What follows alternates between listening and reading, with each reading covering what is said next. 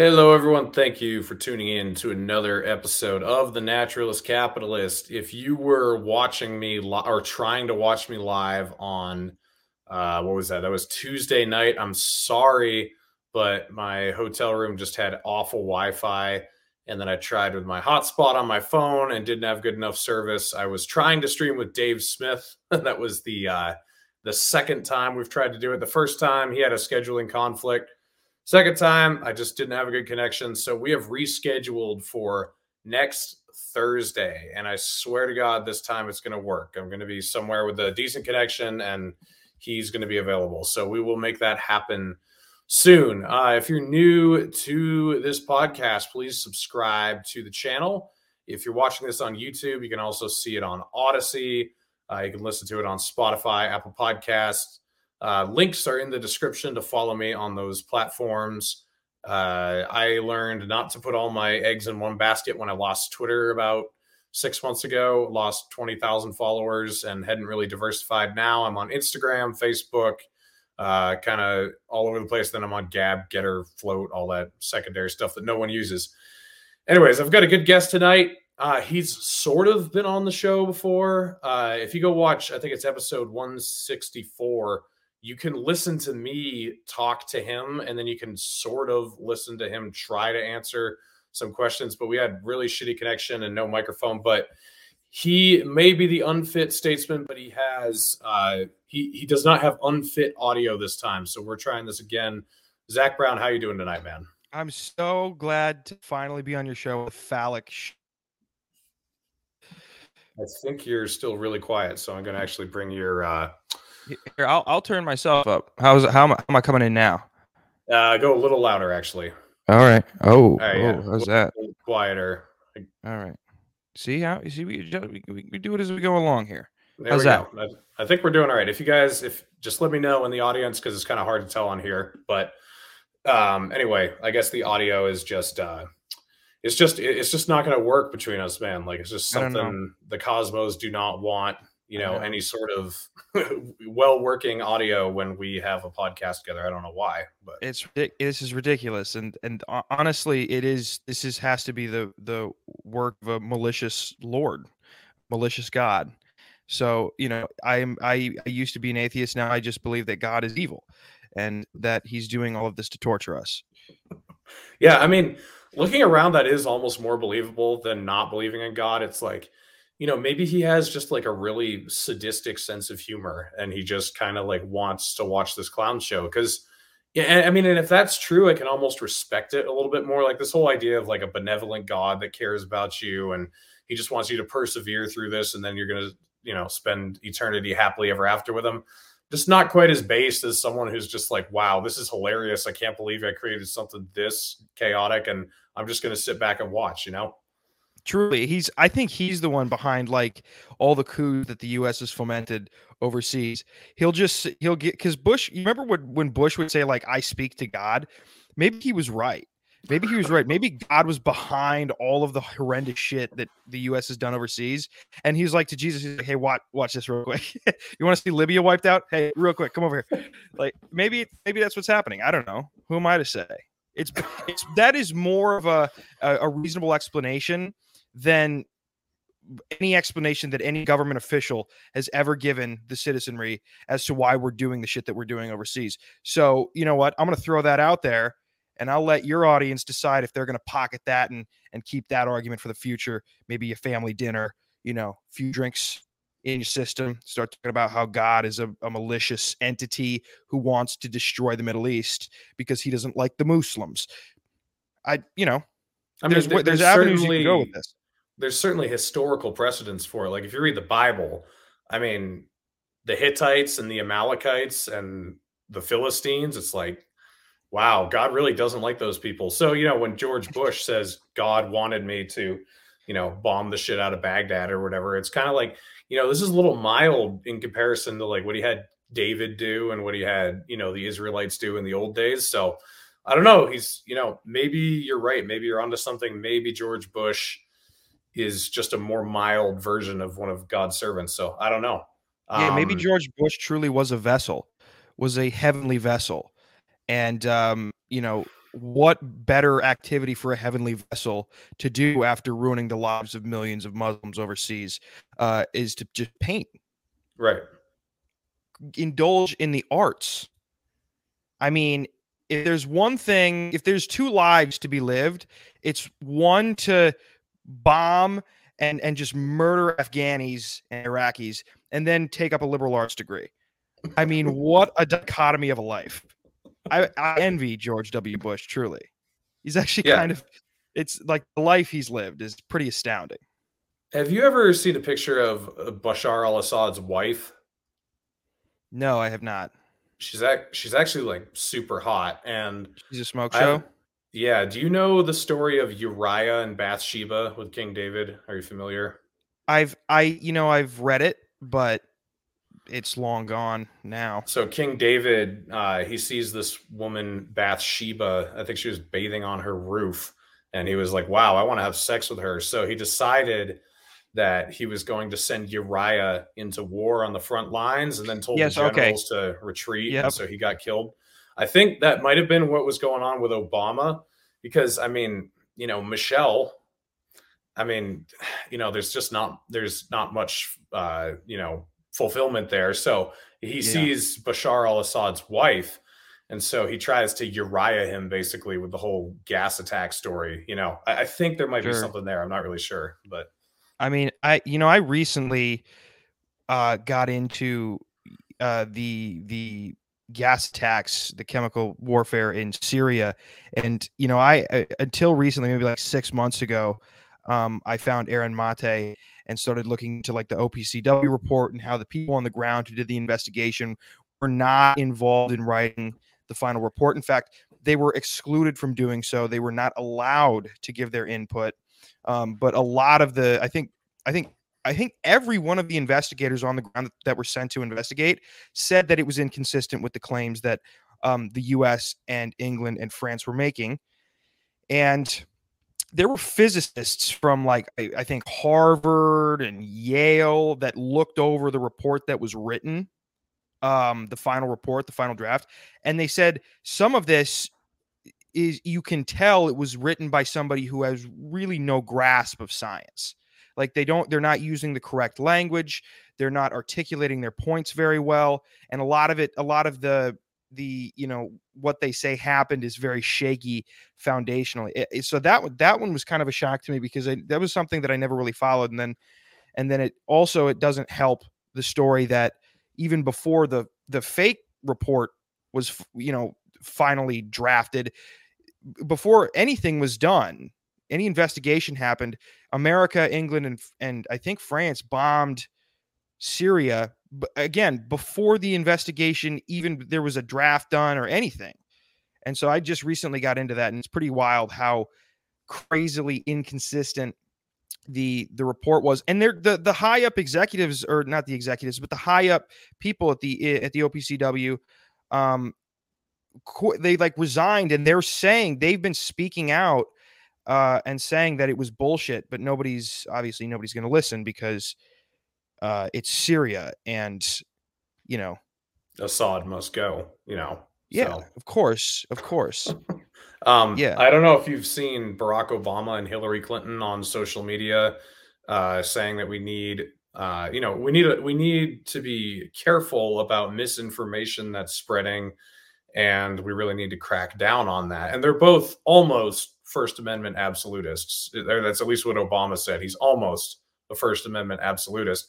But I think it's kind of funny that those two really care about misinformation spreading, especially in yeah, regards to Syria. right. You ever looked in the mirror, guys? So I don't know. It's pretty astounding. He's narrating a new documentary for uh I think it was National Geographic. National Geographic's doing one of their nature documentaries, and it's being narrated by Barack Obama. And I was like, dude, please don't. I it'd be actually really. I would have a lot of respect for Obama if they were doing a documentary on like historical artifacts in the Middle East, and if Obama did that, or any of our presidents narrated any historical documentary about the Middle East, I might go, you know what?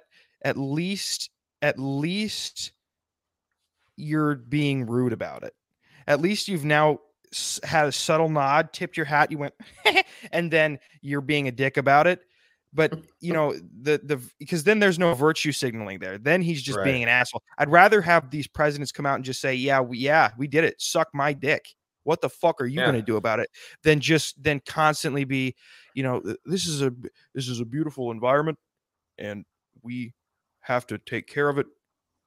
The penguins, and it's like I don't give it, dude. Who cares?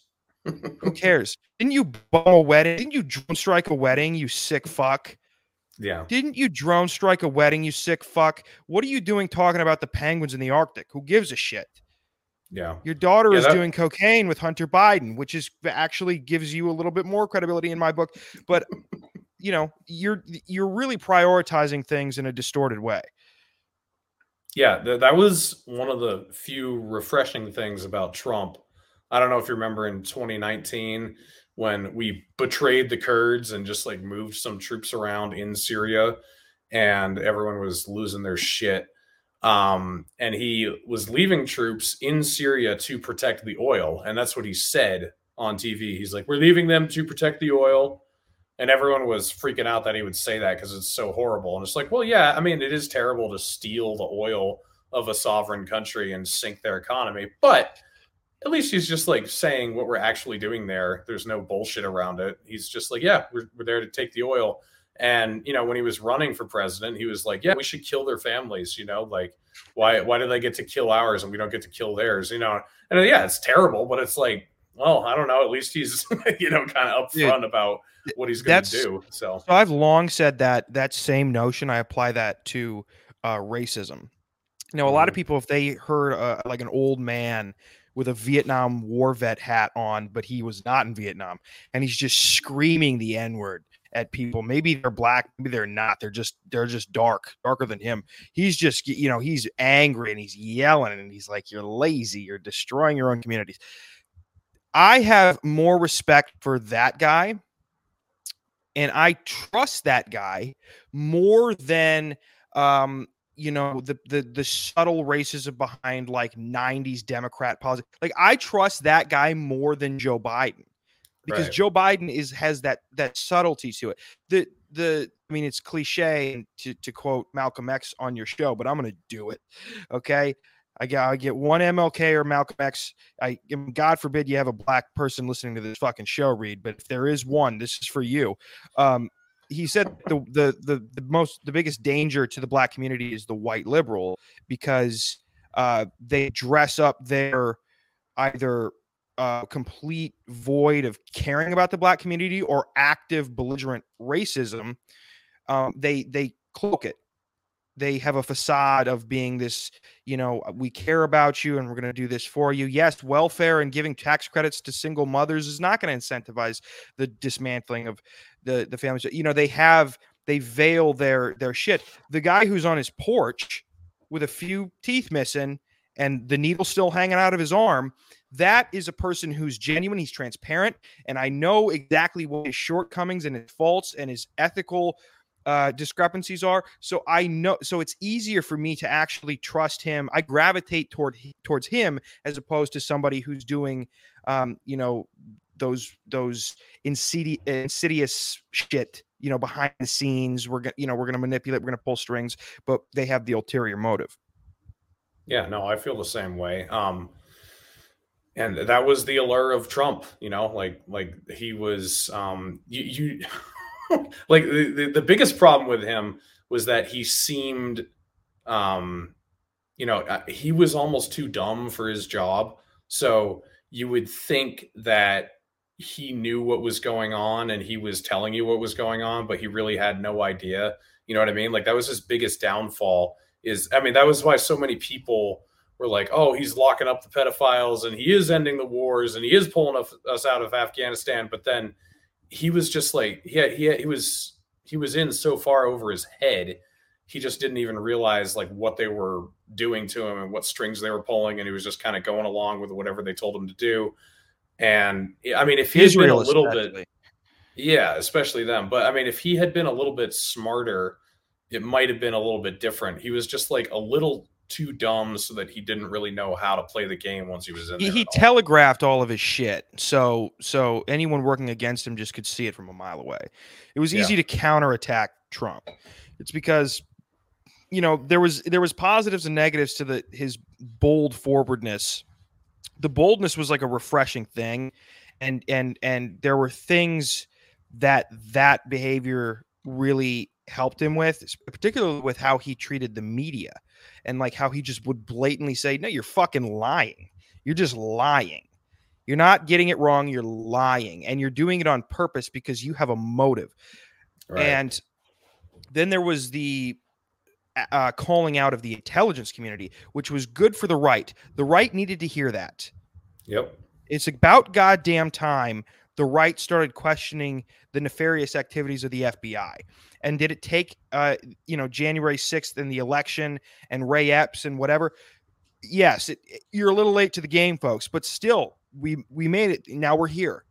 Mm-hmm. Now we're here, And so there's that, and then there's also the fact that he would just give away what his next move was. So all of his opponents were like, just do this.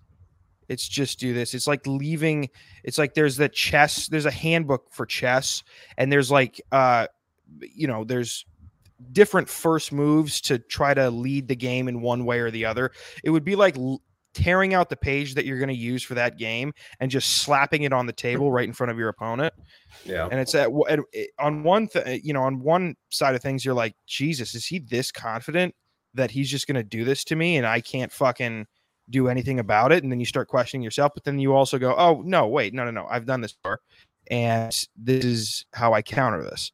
So yeah, he's Trump. Yeah. He's not a president. He's Trump.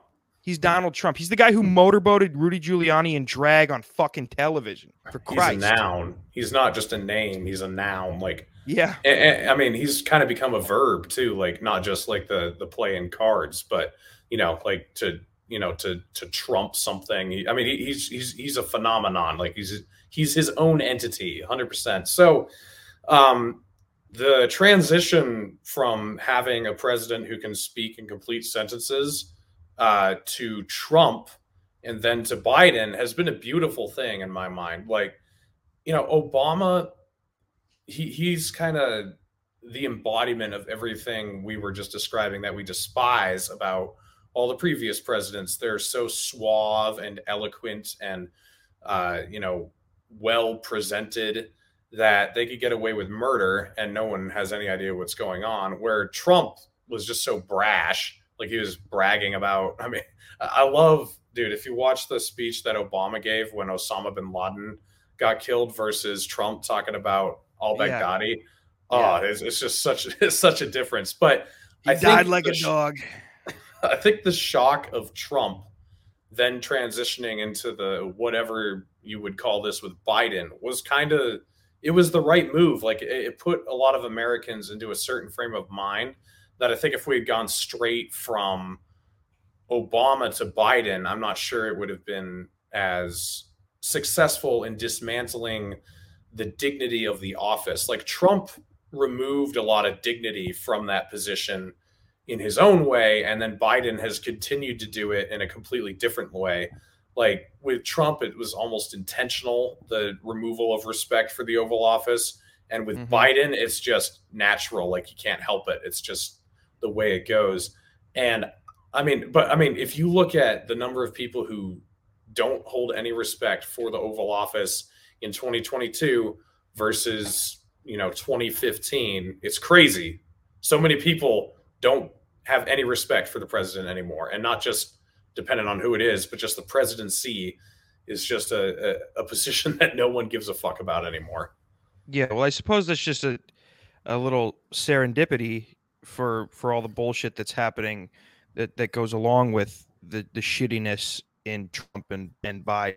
Because what I enjoy about both of them is they've created a understanding in the American populace that was not there before this of how little influence the president really has.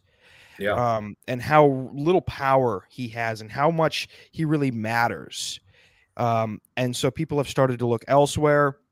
I think they've started to look, they, instead of blaming everything on the president, then now we go to Congress, now we go to the Fed, now we go to the CIA, go to the FBI, now we go to BlackRock and Vanguard. Yep. So people, I think it's the absolute embarrassment of the office for the past 2 years, for the past 2 terms, I should say, is opening people's minds to the fact that this is not a one, the problems that we are seeing is not one dimensional.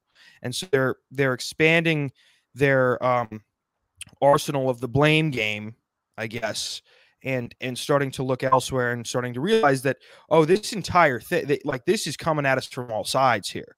This is, we've got a Federal Reserve printing, was like 80% of all the dollars that are in circulation in 1 year, in 2020, in late 2020. We have fucking, people are starting to go, oh yeah, it's weird that the CIA is funding the Azov battalion, that the State Department was pressuring Congress to actually take them off the list of being designated as a terrorist group before they gave the millions of dollars in aid to Ukraine in 2015. So people are just starting to look in different places. And I don't, Lord knows where that'll lead, because that might even be worse. Because a lot of these people, they didn't know any of this was coming. This is like this type of shock to where everybody gets, the exposure to everything all at once. That's how you get QAnon, right? A lot of the people who were really sheltered and thought that I'm just a bill. Yes. Like, they thought that that's how the fucking American system worked. Then they saw Epstein and they like looked into it a little bit. And then all of a sudden they just went boom. And they were in there. The fucking drain sucked them down, and their brain stem separated, and they went, there are children underground in my neighborhood, and I got to go dig them out. And it's so, because if you expose someone to everything at once, then it just becomes very hard to process. And when things become difficult to process and comprehend, people start to compartmentalize. And when you can compartmentalize, you usually reduce the complexity of an issue, which obviously makes you less accurate. And so it's like the coastline theory, or I don't know what you call it, but when you measure coastlines, you actually never can actually get an accurate or objective mileage or number to a coastline, because the more you zoom into a coastline, the more little, because it's not a perfect line, so the more little things you get, okay, these little zigzags. And so it depends on however many zigzags or however many little increments or whatever you measure, it can range from, I mean, these things can differ from like, hundreds to thousands of miles of coastline, depending on how small the increment you're willing to measure goes. And so it's like, if you just compartmentalize in a very big way, then yes, Trump, this person who was coming in and saying draining the swamp and happened to be boisterous and calling out the media, well then yes, since if you're going to measure in large increments, then you would put him in the same, the same bucket of somebody attempting to weed out pedophiles because he's just a good guy, right? And that's the sort of the maxim of compartmentalization, good versus bad, good versus evil. And so that's how you get QAnon. And so hopefully people's brains don't break and we get another movement of QAnon or QAnon-like, thinking processes toward our political woes. But we might. And if we do, I'll be here to interview them.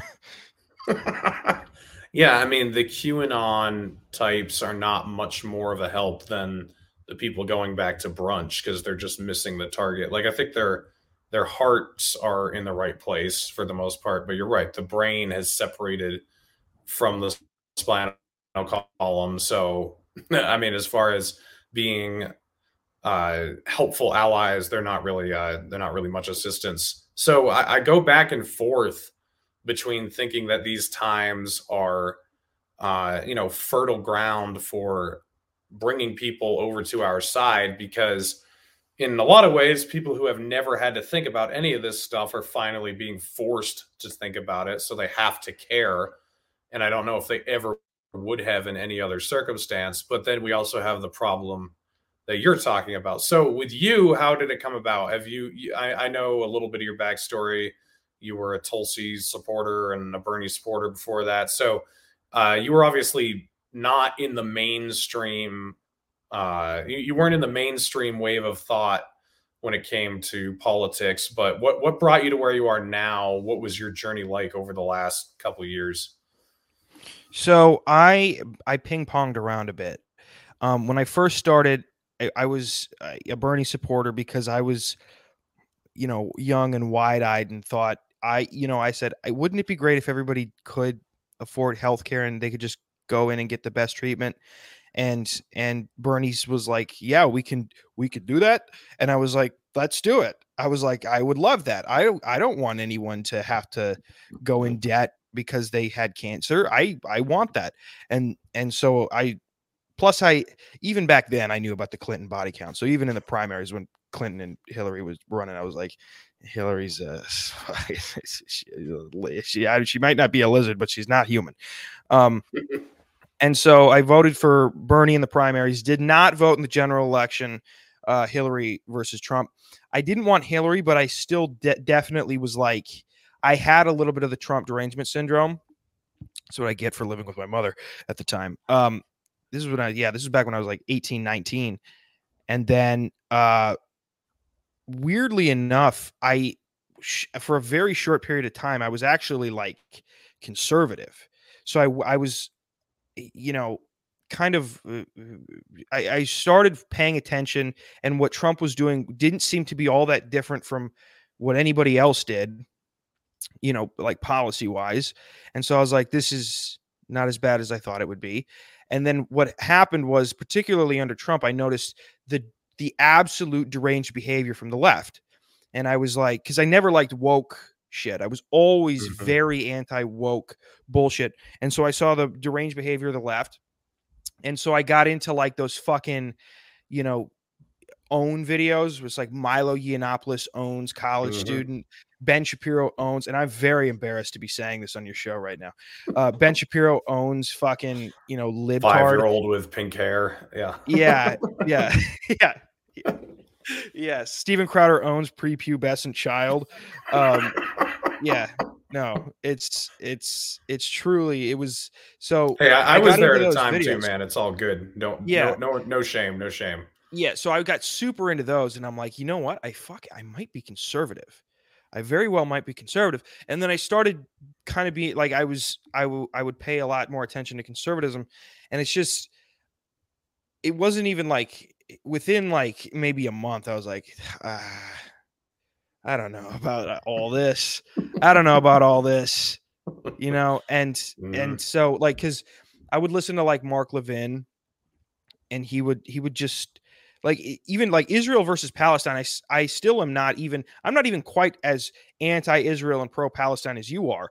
I'm, but even that, like when he was just blindly following Israel, I'm like, yeah, but that was it. Like he would be like, what was the soldier, what was the IDF supposed to do? That 10-year-old had a rock and they threw it. And I'm like, but that seems excessive. So I just kind of slowly shifted away from that mindset. And I'm saying maybe the conservative mindset really isn't for me. And then I just was nothing.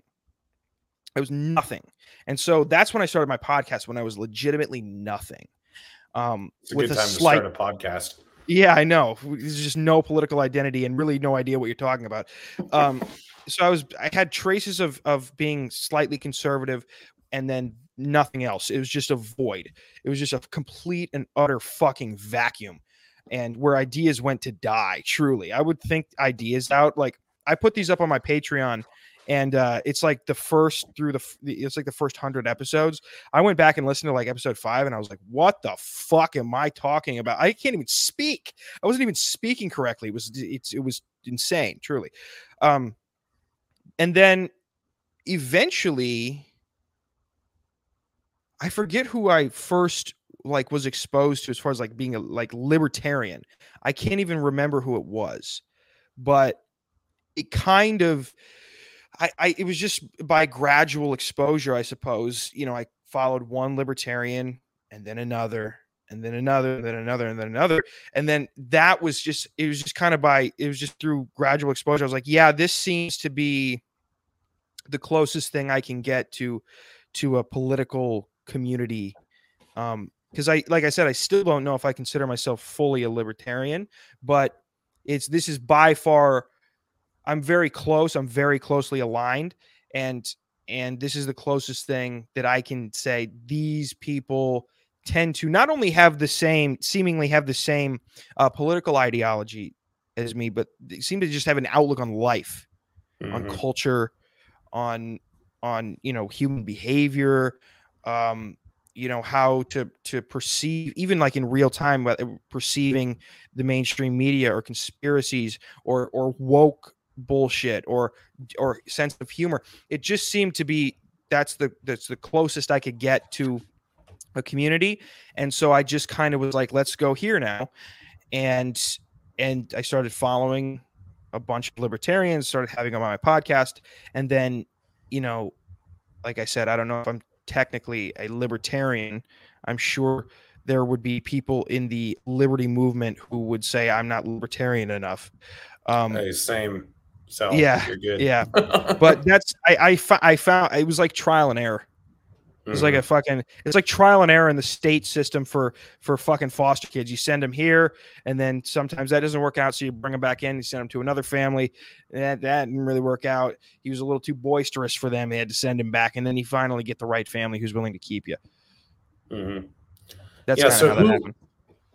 Who impresses you on the national scale right now in the media or in politics? Like, it kind of shifts for me. While Trump was president, there are different people that I would really think like, wow, that guy's making some good points. And with the changing of the guard or whatever, like it's shifted dramatically, especially over the last year or so. One of the people I really love, and she's a moron, but I love her, is Marjorie Taylor Greene. And I really, I really did not like her when she first got elected, but man, she's really grown on me in the last year. And I'm working on getting her on the show. I've gotten a contact and I'm working at it. So if you guys want her to come on my show, if you're watching, go bug her on social media or whatever. But who really impresses you on the national stage right now? Well, I mean, in serious, like it being the gay answer to this would be like Thomas Massey and Rand Paul, right? But I also like Marjorie Taylor Greene. I fell in love with her after she posted that video of her doing those fucking CrossFit pull-ups. I was like, whoa, I don't know what. I like that Lauren Boebert carries on the Senate floor or on the House floor because it's just I love a wrench in the machine. Exactly. I love throwing a cog or I love throwing something into the cogs turning that makes them stop. As far who am I impressed with? DeSantis a little bit. It's here and there. It's never somebody who's like I'm truly impressed with. DeSantis here and there. I like Thomas Massey. I like Rand Paul. I liked Kristi Noem, how she handled COVID. I also think she's an insane person, truly. I'm from South Dakota. She's an insane person, truly. And she's pretty attractive for the position that she's in. I don't know if I'm actually even impressed with these people or if I'm just absolutely disgusted with all the other ones that I'm just tolerating these guys. You know what I mean? Yeah. I don't know. Like if I look at the entire, I try to contextualize the entire political picture. I mean, I'm just so disgusted with so many of the other ones that maybe I'm just tolerating these people and saying, hey, this is what we're going to get. Did you hear? I don't know. My friend told me about this today, and I have no idea. He's not a bright guy. Did California legalize like post-birth abortion, like up to 28 days after the baby has been birthed? I saw something about it, but I don't know if it's true. I heard that, but I feel like it would be making more national news if it were true. Right. Right. So Or I'm at not least sure on it's true. Fox. And like Yeah. you'd see, listen, I follow some people from what is it? One American News, One American News Yep. Network. Listen, that'd be all over my fucking timeline, believe me. And I didn't Yep. see anything about it. So maybe it was just a rumor. But Yeah. listen, I know that wasn't Governor Ralph Northam talking about that at one point on a radio show. Um like there was a bill being pushed through or being voted on, and there is a video of Governor Ralph Northam on a fucking radio show talking about, I don't know, I don't think it was the 28 days, but he said that it was his words, it was him saying this, that a woman could give birth and then the baby would be taken to a room, and then the doctor and her would have a discussion on whether or not to humanely like put it down. It's like, See, I that's think that should insane. be an option until like you're off your parents' health insurance. Once you, which is what, 26, I think you have to get off your parents' health insurance. So Mm-hmm, anytime mm-hmm. until then, I honestly think it's fair game. But That's if we're true. being reasonable about it. That's true. We give a lot of leeway to the fucking. Listen, there's a few people I could push the upvote button on murdering them before their 18th birthday. I mean, for Christ, listen, I know a person who's 24 years old and he has games on his phone. It's like, dude, no, no more, out, go fight in Ukraine. If what's his name, Malcolm Nance, if he can if he can fake fight in Ukraine, so can you. Go. Jesus Christ. I didn't even know who he was. I didn't even know who he was before this. Oh, I mean, did, because he's been on Bill Maher's show like 500 times, but that was the only reason. Bill Maher is so frustrating to me because I used to love him. I used to love him, especially when I was a Bernie supporter. But he's so frustrating because he's a person who has some like 20% of the time he just is just fucking precise. He explains shit well, and he's based as fuck. And then 80% of the time you're like, no, you're not even near reality here, Yeah, buddy. And so it's so frustrating to try to weed out the shit. It's like here's an issue, Reed. You want me to put an issue on the table for you to fucking analyze? sure. Why is it that the two people that I like the most in the mainstream media are fucking Bill Maher and Tucker Carlson? That's a problem. That's a problem. Those are my favorite too as well. So I'm kind of in the same boat. And I don't know if I think Tucker's gotten better and Bill has gotten worse. Would you agree with that? Like I think like 10 years ago Bill was better, and 10 years ago Tucker really sucked. So here's what we're seeing a banana with Bill Maher. Like back when he was saying like when he got kicked off of ABC for saying, oh dude, so based. The shit about 9/11, how it's they're not cowards to fly fly planes into buildings. Dude, yeah. Just an amazing point. Truly. And then he kind of bananaed downward to like the worst of the worst during especially like Trump, especially during his campaign. And now I think we're seeing an upward trend with him. I think he bottomed out, and I think he's going to come. I don't know if he'll ever get quite as based as that comment about 9/11, but he's going back up a little bit. So he dude, kind that's of like Tower Power Hour levels of based. The 9/11 comment, like man, 100%. 100%. That when he said 2001. Yeah, and when he said the N word. Yeah. Yeah. Yeah, and then Tucker Carlson, I think he's just steadily getting better. And I actually like that. I strongly disagree with him on a few issues, because a lot of people want him to become like a full-fledged libertarian. And I'm like, no, because he won't resonate with the people the same way. Like if he's an obvious right-winger, I think that's better, because he'll influence right-wingers, and right-wingers will be like, oh, it's okay to not want to go to war with Russia. Oh, it's okay to not want to go to war in Syria. Oh, it's okay to not want to go to war in Iran.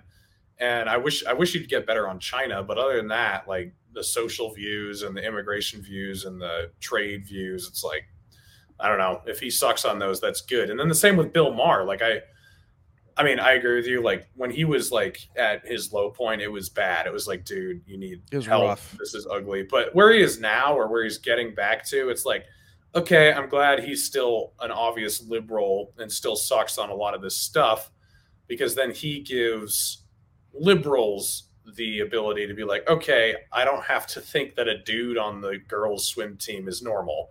I can be like, yeah, that's fucking retarded. Dude, So that tucked in softball cock and that unitard that he was wearing. I mean, make an effort, dude.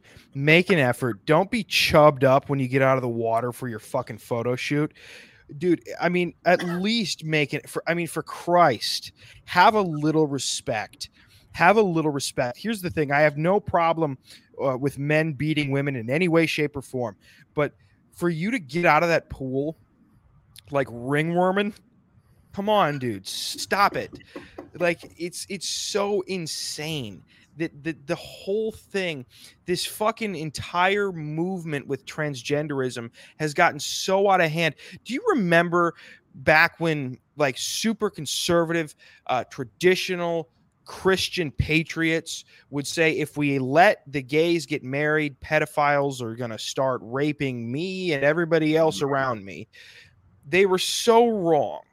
But they might be right about the transgenders. Like for some reason, as soon as like the T became the prominent letter in the LGBTQ movement, it seems like the sexualization of children has, I mean, for Christ, it's bad. Yeah. You know?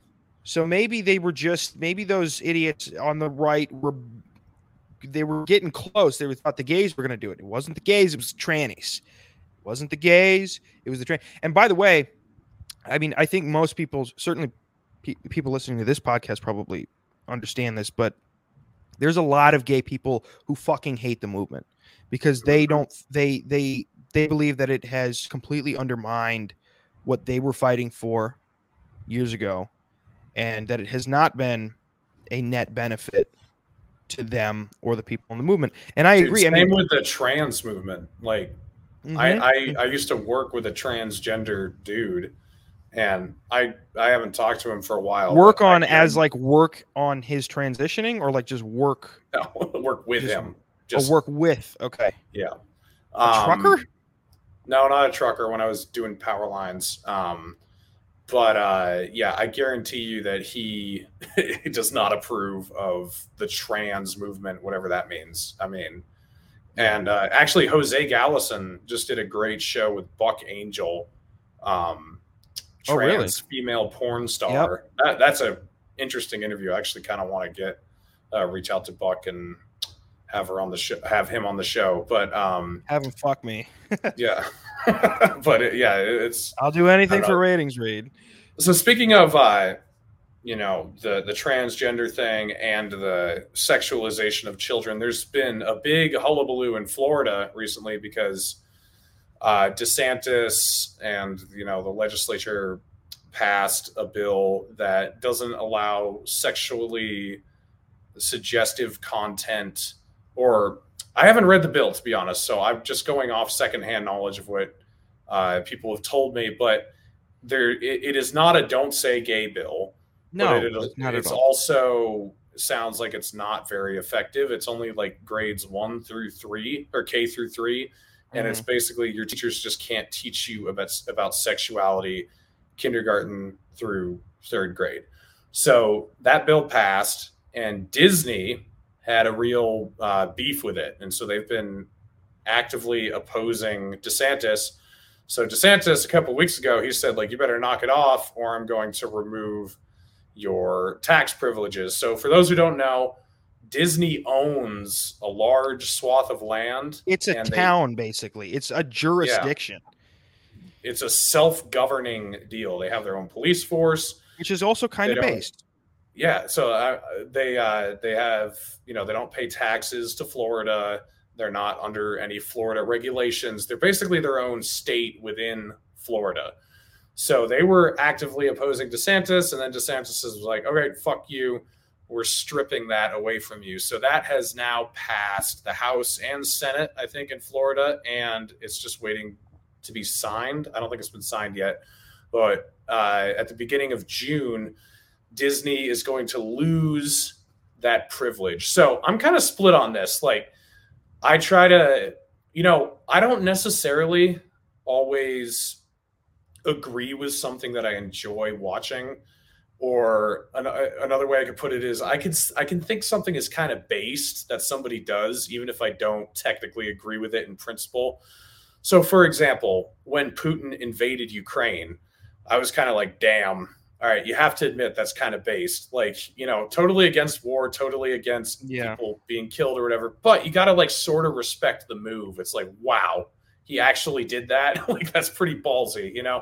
And I kind of feel like that with DeSantis with this whole Disney thing. Like, my Well, libertarian yeah. tendencies are like, yeah, I like the fact that Disney is autonomous from the state of Florida, but there also is a lot of corporatism involved. They get funding from the federal government, and they're also, in bed Coming with in the kids' CIA assholes. with a lot of, yeah, that too.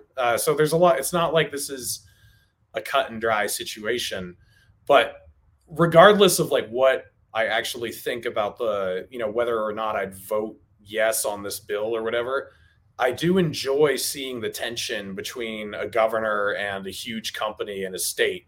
And I feel like it hasn't been that way enough. Like, usually the state and business are always in line with each other. And then this is a rare moment where there's some opposition, and I can appreciate that. But I just want your thoughts. Like, are you on Mickey Mouse's side here, or DeSantis? Or are you kind of just enjoying the chaos? What does Zach Brown think? Yeah, so I agree with you that it's tough to really put all of your support behind something that is involving government stepping in and manipulating private corporations, culture, education.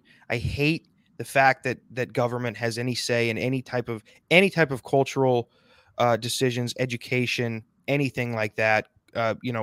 Anything quote unquote free market. I hate it. It drives me insane. Um, you know, so that aspect of it is it makes me, it makes my butthole clench a little bit. But on the other side, inside that asshole, if you go up, in and up, you can get a prostate orgasm. Okay. And so I'm having a little bit of a prostate, or even at first, it's like, I was like, I don't know if I like anything in there. Yeah, that's okay. So it's like, yeah. So I would like to see if this will lead to what I think it will lead to. I think it will be a beneficial thing. The way they went about doing it, I don't like. The thing, like, particularly with like trans shit in schools. It's like, how can you actually be against not teaching K-3 about sexual identity? Like, I do want how to be can clear with the education half of this. I'm totally on DeSantis' side. Like, if yeah, this isn't for private schools, this is for public government schools, and dude, I don't even. as far as the Disney thing, I hate Disney. I hate everything about it. I went to Disney World once. I hated it. It was a disgusting park is just full of that pigs. ruins your life. It's people, you go to concession stands and eat deep fried food on a 103-degree day, and then you go on a ride and then you feel like puking. You get sunburned. Your feet are sore.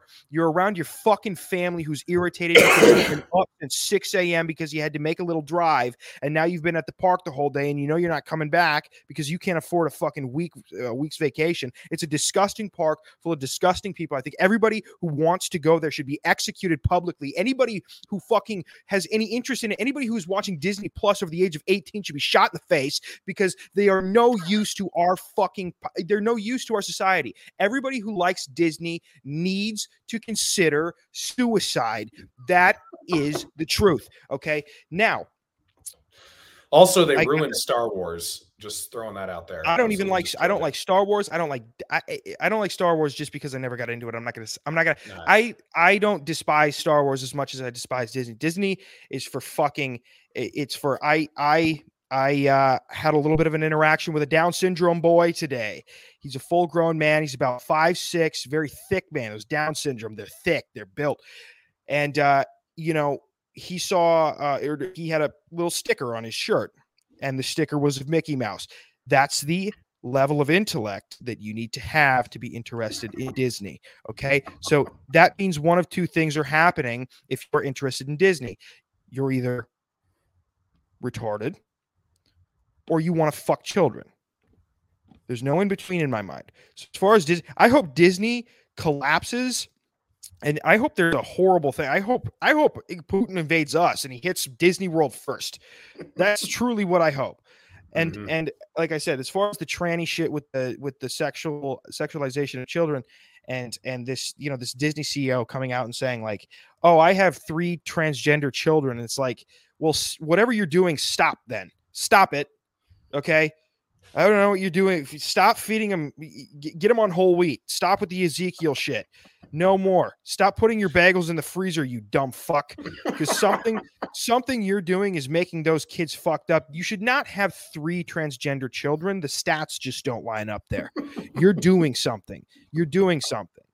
Okay. And if, again, this thing of the sexualization of children is truly disgusting. And like I said before, this movement is a net negative to trans kids in particular, because a lot of people, you know, God forbid you call transgenderism a mental problem or a psychological issue, even though it's in the DSM-5. But let's just pretend that transgenderism, gender dysphoria, is not a thing. And it's truly, if you believe that you're a woman, you are correct, and you were just born in the wrong body. It was some weird thing happened in utero, and you were just born in the wrong body, and you are absolutely right that you are the gender that you feel. Let's just pretend that. There's no issue there. What's going to come along with that socially? Certainly some anxiety, certainly some depression. You're going to feel awkward in social gatherings because you don't feel like you're normal. You don't feel like you fit in. If you don't feel normal or feel like you're going to fit in, you're going to feel anxious. You're going to feel depressed. You might feel paranoid that people are judging you or talking about you behind your back. So instead of this LGBTQ plus movement pushing for these children or adults to seek psychological guidance or psychological advice, their first and only solution to their problem is transition.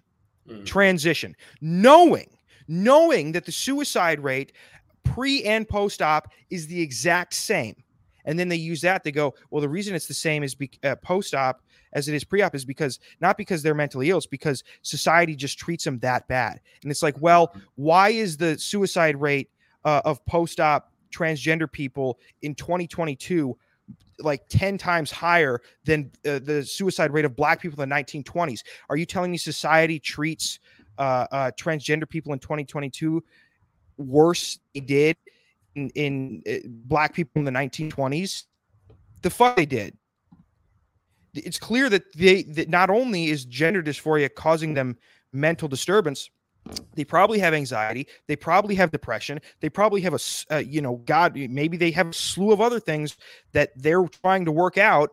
And you are not giving them any positive advice. You are not benefiting them in any way by telling them just to transition. And once you get to that other sex, you're going to be fine. No, they need help. They need mental help. And you just pretending like it's a bad thing for me to say, oh, it's a mental illness and they need to seek help. You're not helping them. You're fucking them over.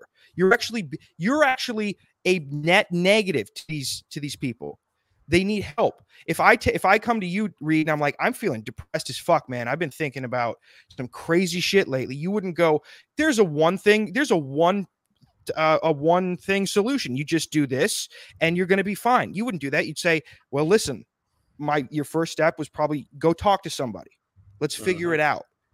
And nobody gets offended if I tell a depressed person that they may have a mental illness and they need to go and get it checked out. Nobody gives a shit if somebody says that they're mentally ill because they have anxiety or depression. In fact, we fetishize anxiety and depression. There are people walking around saying I'm anxious and I'm depressed, and it's like, no, you aren't. The fuck you aren't. Okay, get off TikTok, you dumb bitch. That's not the way.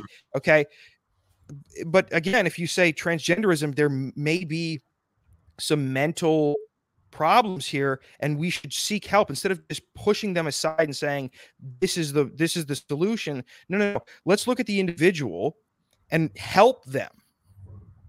the LGBTQ movement has not helped transgender youth.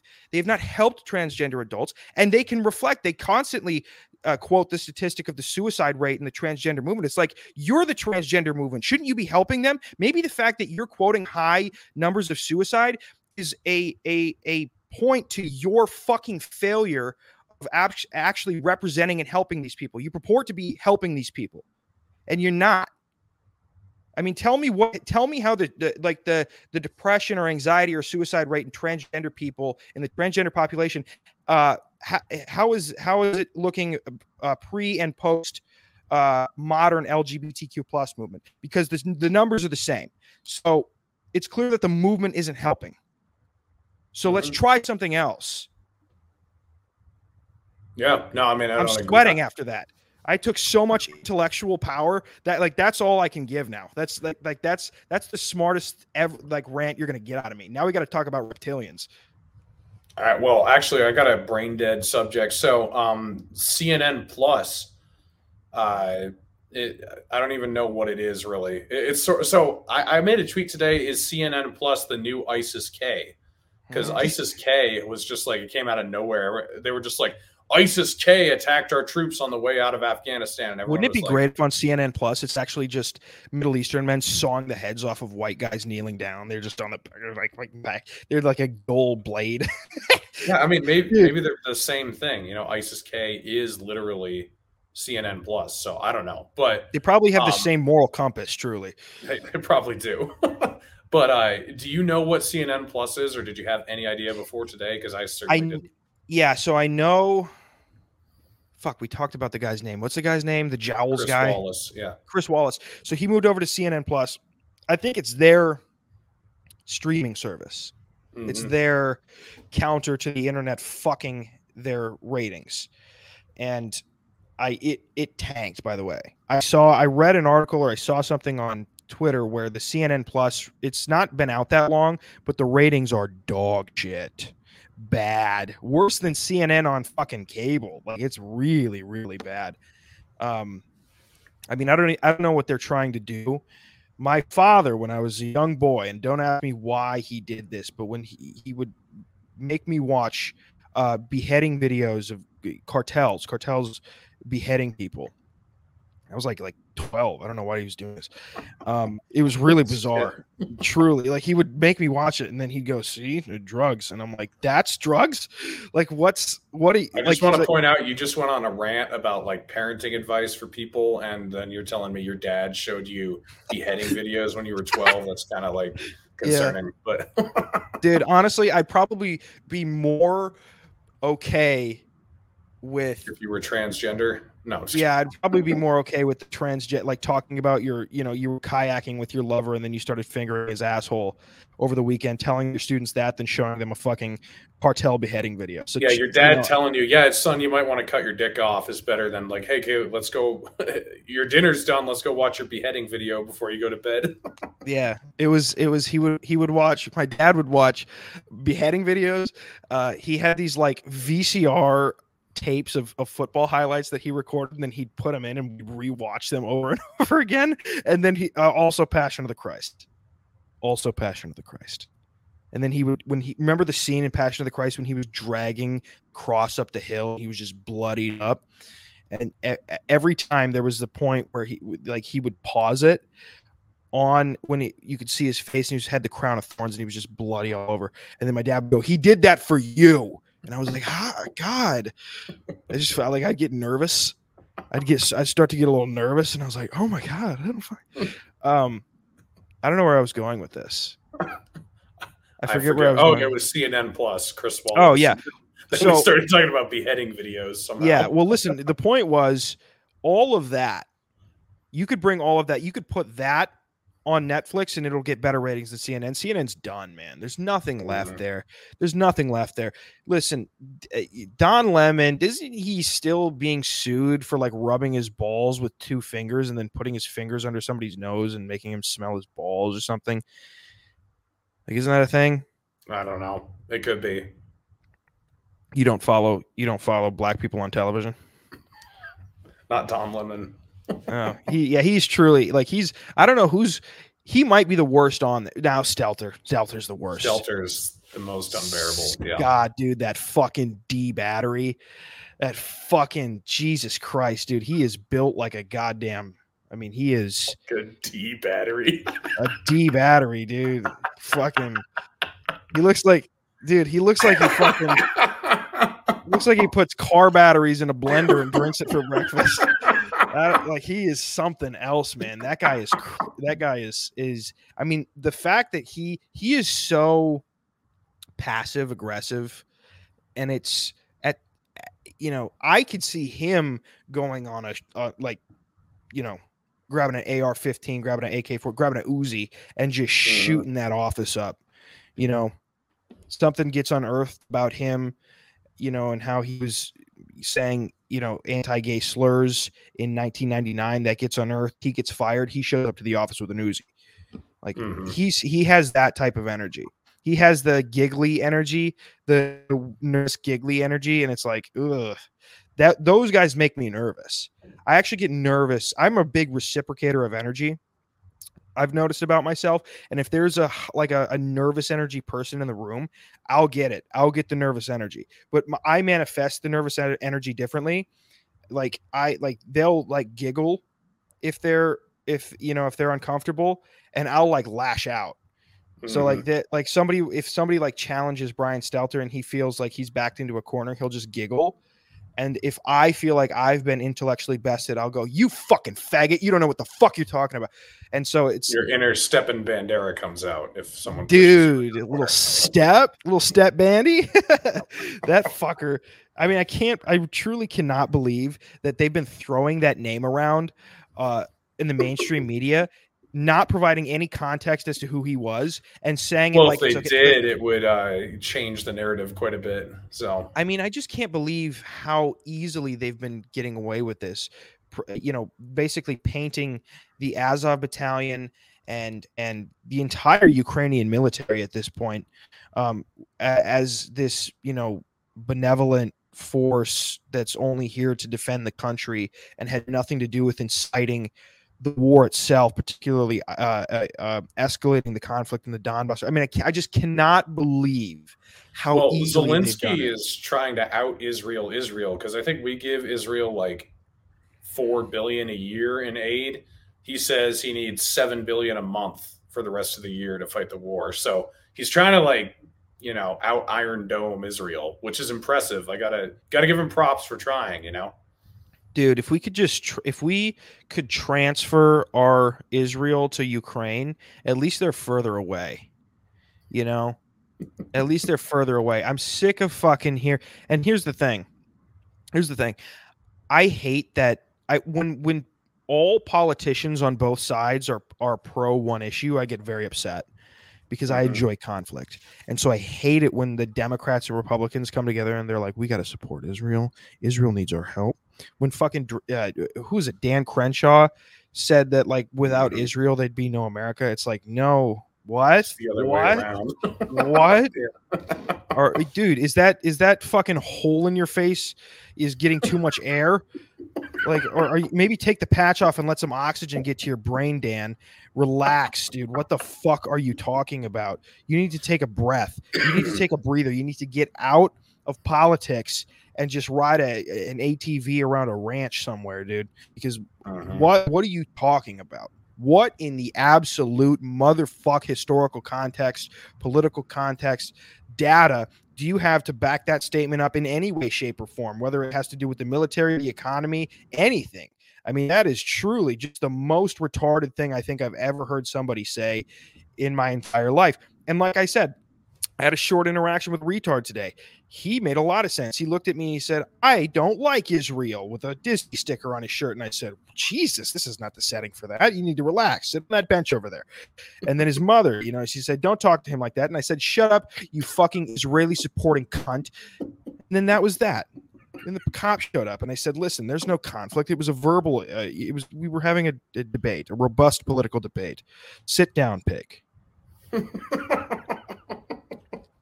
That's how that happened. And then also the Retard echoed my sentiment, and he said, "Yes, sit down, pig." And then the cop went, "Shut up, retard." And I was like, "I like both of you now. I can't decide." I mean, it's fucking. Yeah. This is what happens in Jersey when it gets a little hot outside. People get a little rowdy. People get angry. It's getting warm here in New Jersey. I know that every time this is how I know it's summer. It's when the first time I feel a bead of sweat that's originated from my asshole trickle down and hit my balls. That's how I know summer has started. And I get more irritable in the summer too. And that's why I could never, there's a bunch of reasons why I could never live in Israel, but that place is hot. It's a desert and it's truly disgusting. Desert dwellers disgust me. Let me tell you something. Arizona, New Mexico, Utah. Fuck it. Yeah. Sorry. God, dude.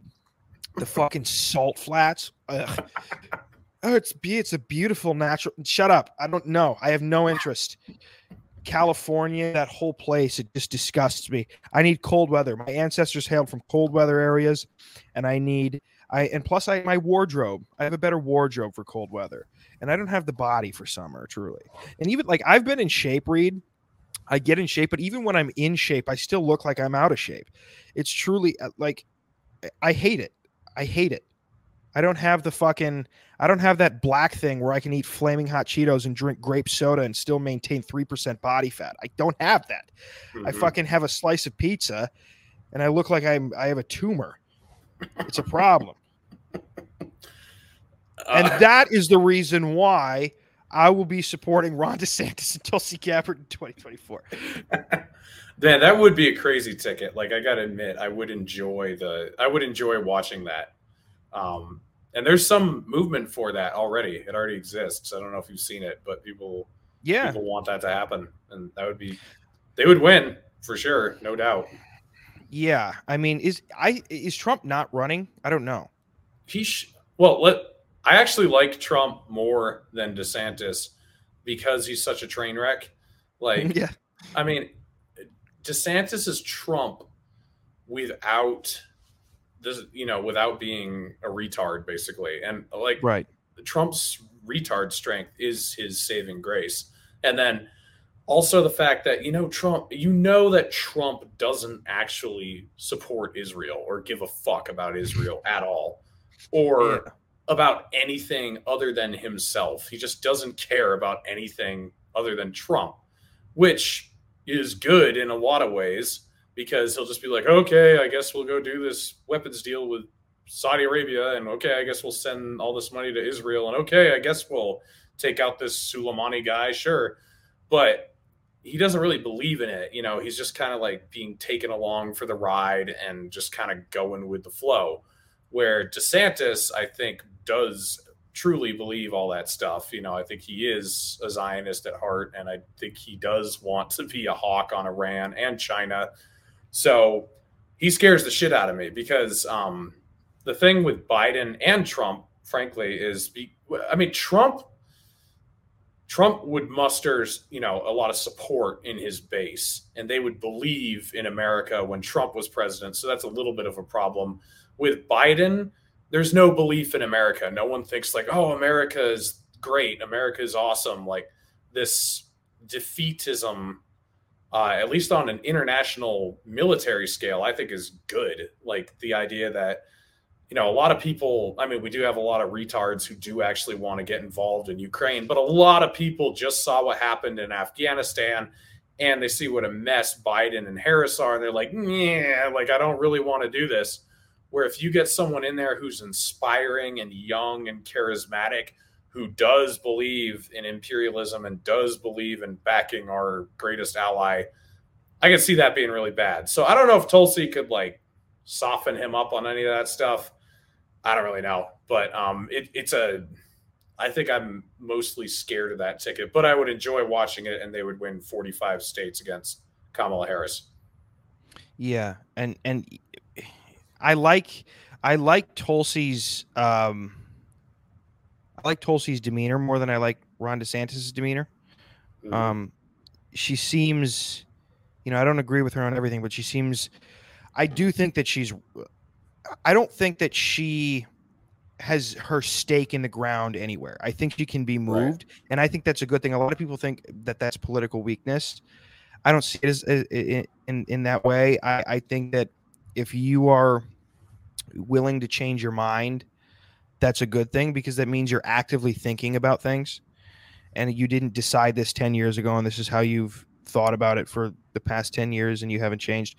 So I enjoy not the moldability, there isn't the right word, the flexibility that I see in Tulsi Gabbard, or her tendency to be more open-minded in the sense of changing her mind on certain things and evolving as a political individual. Ron DeSantis seems more staked in his political opinions. He seems more staunch, which would make him actually like there's a reason why he'd be the president and she'd be the vice president. There's a reason for that. It's because these characteristics are more more of a positive when running for president. But I think you're right. I'd just rather see Trump. I would just rather see Trump, because then again, things become a bit laughable. And the more that we can create that we laugh at the fucking fact that we even have a president, that mentality, the more that we can stoke that flame, the better off we'll be. Because then again, like I said, people are going to start to look elsewhere. Because if you start not taking if you just start not taking establishment politics so seriously, you kind of naturally evolve to, you might not end up as a libertarian, but you drift just naturally toward liberty, a more liberty centric mindset. Okay. And that's because if you don't take the government seriously, then you can't be quite as reliant on it, because you can't rely on something you don't take seriously. And so the more of a laughing stock we can have in the Oval Office at this point is because I hate Biden. Biden is gone. Like, he can't even think. I don't even hate. So you can't hate the retard for hitting me in the face because he's retarded. You're like, fuck, I just got hit in the face. But you're not mad at it. So I don't hate him, but it's like, I hate what's happening under his leadership. But like, I don't think it's entirely a bad thing to have a fucking laughing stock in the Oval Office. Because again, like I said, it's just a natural tendency to gravitate more toward the way we think. If you look at what's happening and go, oh, this is not something I should be fucking looking up to or relying on. And then, like I said, that light bulb that goes off and says, holy shit, these people are incompetent. And I can't rely on them. They're incompetent, and at worst, they're malicious and malevolent, and so that will bring people to more of, like I said, I don't know if it's going to bring everybody to anarchy or libertarianism or agorism or whatever, but it will increase self-reliance and autonomy, and it will also increase the tendency to be rebellious against government policies people don't like. Because if there's a fool who's telling you, I want your money, you go fuck your mother. I don't give a shit. You want my money? I'll kick you in the teeth, bitch. Shut up. But if there's a very strong authoritative figure who says, we need this money to benefit you, and you go, okay, daddy. And you know what I mean? So I would rather have somebody I'd rather have somebody with mean tweets in office. I'd rather somebody on Instagram doing stupid shit. I don't know. It seems like the more of a laughing stock, the more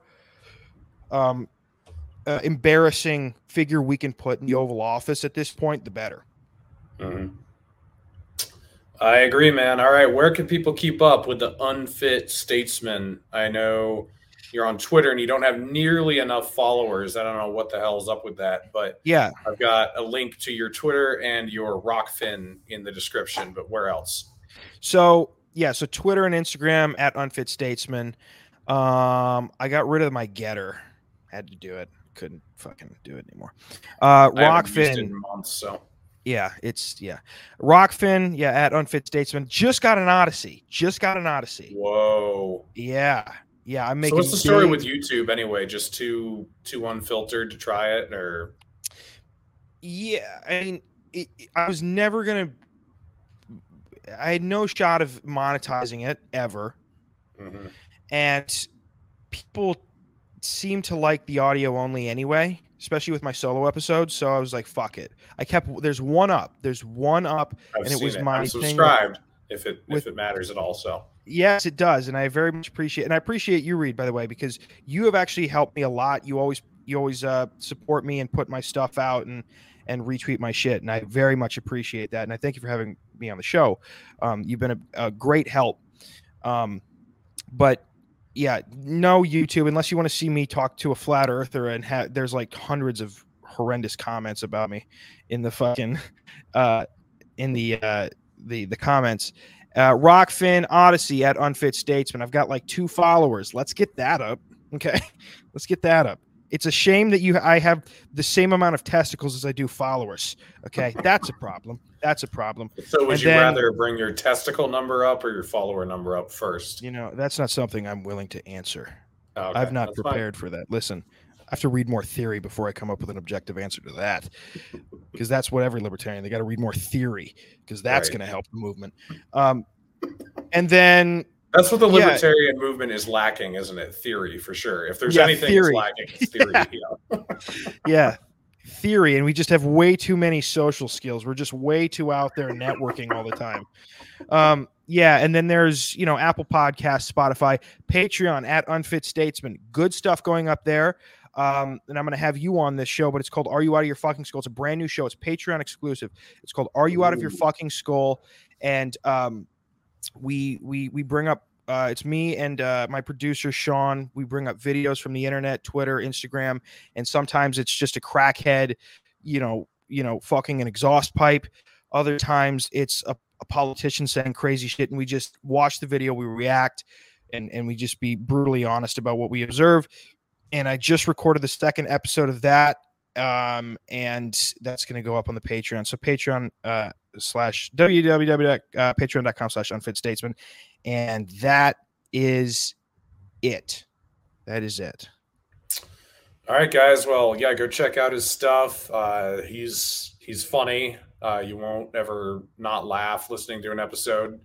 And let's see. I am hoping to be streaming tomorrow, but possibly not. The Four Horsemen will be on Liberty Lockdown on Sunday night. So Ryan Dawson, Eric Jackman, and I are going on Clint Russell's show. I think it's at 9 p.m. Eastern Standard Time. So go check that out. And then, like I said, Dave Smith is coming on the show next Thursday, and we're going to make it work this time. No excuses. But go follow Zach. Well, thank you. And like I said, I appreciate everything that you've done, as far as attempting to get my shit out there. Also, tell Ryan the best way to communicate is not through Skype. It's not through the Skype chat. It's when you've been banned from literally everything else that exists. It's kind of tough. So he doesn't have like WhatsApp or whatever. Dude, How did he get banned from WhatsApp? Was he sending nude pictures of children? What the fuck was going on? Been banned from Coinbase. Yeah, well, that's he actually he was banned from MySpace in like 2005. Wow. Yeah, he is like the pioneer in getting banned. So yeah, not too many. He's amongst the Japs. That'll change a man. So that shouldn't even be a slur. Japs. It's just shortening Japanese. I mean, come on. It's like saying the whites or the blacks.